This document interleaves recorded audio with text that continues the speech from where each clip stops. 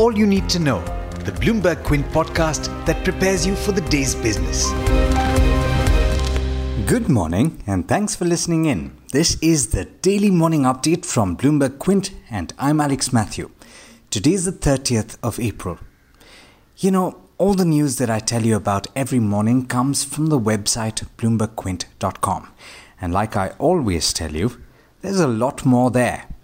To get access to all the news and analysis we have on offer, you'll need a BQ Blue subscription. And for you, dear listener, we have a special offer.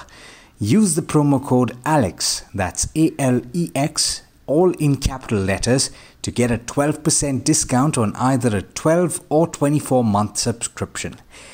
Now to the top story this morning. Federal Reserve Chairman Jerome Powell has said that the coronavirus has brought the economy to an abrupt halt, and it was uncertain how long the shutdown would last, as officials held interest rates near zero and pledged to keep them there until the nation was back on track. The Federal Open Market Committee said in a unanimous statement that it will use its tools and act as appropriate to support the economy, and cautioned that the pandemic would weigh on the economy over the medium term.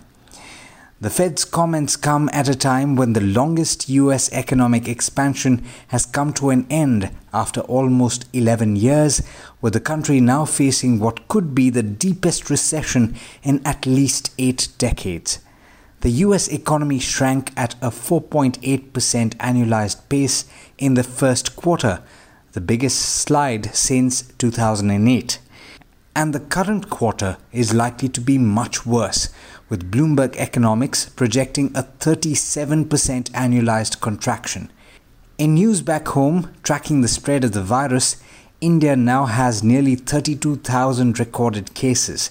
As many as 1,813 new cases of the disease were reported in the 24 hours ending 5 p.m. yesterday, according to the Health Ministry. The Indian government has asked states to facilitate sending stranded workers back to their home states amid the lockdown with certain conditions. And speaking of that lockdown, which is supposed to end this weekend, the Home Ministry has said that new guidelines relating to the lockdown will be put in place from the 4th of May, which will allow considerable relaxations in many districts. Now, economic activity has, in fact, been significantly impacted by the lockdown. Employment provided by India's flagship Rural Jobs Guarantee program has fallen to a 5-year low in April. According to data available on the official MGNREGA website, the work conducted was nearly 90% lower than the same period last year. In other news, investors have started exiting credit schemes as Franklin Templeton Mutual Fund's decision to freeze 6 such plans on liquidity concerns has triggered fresh turmoil in India's debt market. In fact, if you'd like to view or listen to more information on fixed income investments, I'd highly recommend that you take a look at the Mutual Fund Show this week with Neeraj Shah, or you could even check out the BQ Big Decisions podcast. In the legal space, the Supreme Court has directed the Revenue Department to release 733 crore rupees in tax refunds to Vodafone Idea. That's much lower than the 4,759 crore in tax refunds that the telecom major had claimed. The dispute relates to the assessment years of 2014-15 to 2017-18.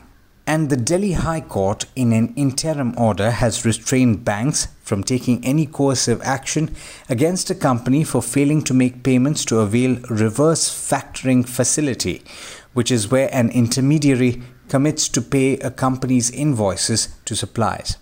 In other news, in a move that will plug cheaper acquisitions by non-residents via the rights issue route, the government has amended the FEMA regulations to introduce pricing restrictions.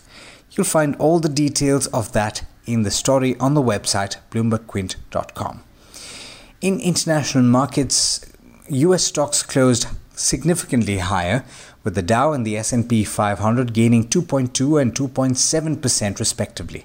The Nasdaq climbed the most at 3.6%, on the back of better than expected results from Google's parent Alphabet.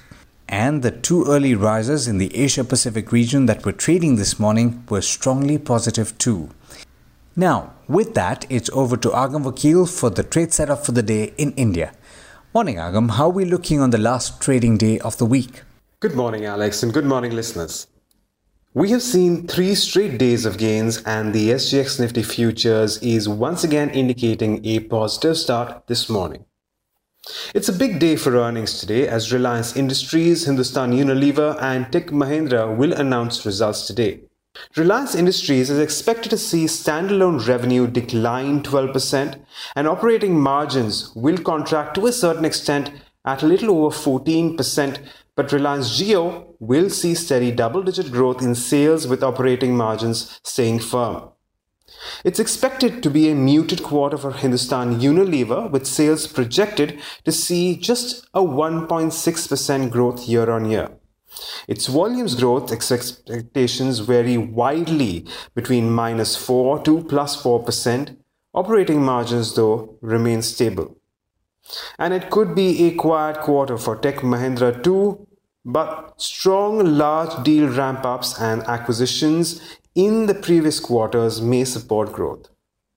Moving on, we have M&M Financial Services, which is in focus as Manulife Investment Managers acquires 49% stake in the company's 2 wholly owned subsidiaries, Mahindra Asset Management and Mahindra Trustee.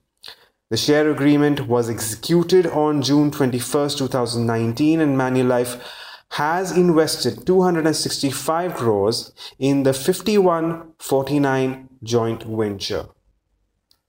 Tata Motors Jaguar Land Rover has restored 3/4 of its budgeted production in China, reports Bloomberg News.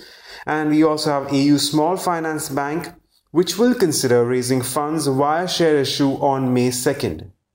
On the same day, Polycab's board will also take up a proposal to invest or acquire shares in the company. And we also have Suven Pharma, where it has clarified that damages worth 17 crores have been fully insured against the fire which took place at the company's research and development lab in GD Metlal unit. There has been no impact on the operations of the said unit. And finally, we have Punjab and Sind Bank, where the board will seek shareholders' approval to raise 500 crores via a QIP route on May 5th. Now, these are just some of the stocks that we can watch out for as we move into trade today. But don't forget to go through our morning edition of All You Need to Know only on BloombergQuint.com. Thanks, Agam. And as always, thank you all for listening in. This is Alex Matthews signing off. Have a great day and an even better weekend. I hope you enjoyed listening to All You Need to Know. Did you know that you can listen to the show on the IVM Podcast app? On the IVM Podcast app, along with this, we have a number of other shows which you think you'll enjoy. Listen to Cyrus Says with Cyrus Brocha as the host. Listen to Paisa Vaisa with Anupam Gupta. The Scene and the Unseen with Amit Verma, or Shunya One hosted by Shiladitya Mukhopadhyay and myself. Check out the IVM Podcast app to get more talk content that you will enjoy.